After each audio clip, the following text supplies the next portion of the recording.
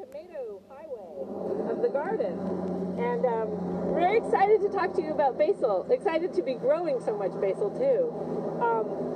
So Lori, why don't you describe what we did last week?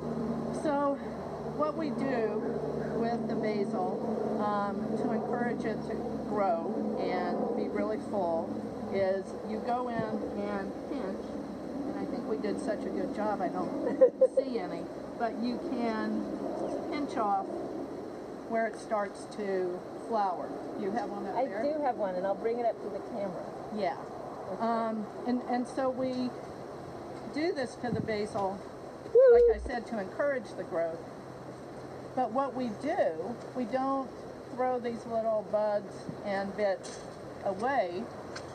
No. We process it up with some olive oil and freeze it, or use it right away. Yeah. But one good tip, when you do this, you can put it in ice cube trays and freeze it, and so then use it all along, and then come winter time and you're making a sauce or a soup or whatever, and you plop one of those ice cubes in there. It's about a tablespoon. Yeah, it's a good tablespoon. Yeah, so it's that's such a good tip.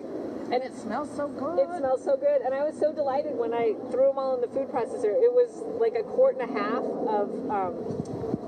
of just the buds. So as you can see, this is a very long row of basil. It's over 200 plants. 200. And it's all the same kind. It's all Genovese, and it's growing really beautifully.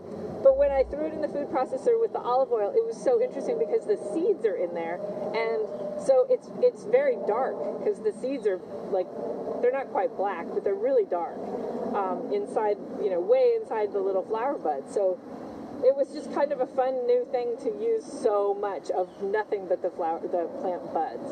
It was cool. Yeah. And so in our video yesterday, we talked about sharing and not wasting anything. We don't like to waste things, and especially plants giving so much to us in their life to use every bit. Absolutely. And it's they so sure much do. fun. It's so much fun. I'm going to throw out one last thought, and that is, like, what do you do with all that basil olive oil? Well, like, the simplest thing in the world is to spread it on toast with some sliced tomatoes. Or not even toast, just bread, and make a little Sammy. It's pretty great. I think that's probably my favorite. What's your favorite? I think my favorite would be, because I love pizza so much.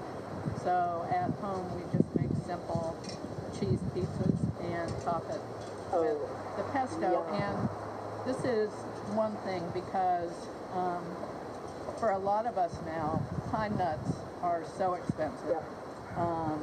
Parmesan cheese can be so expensive.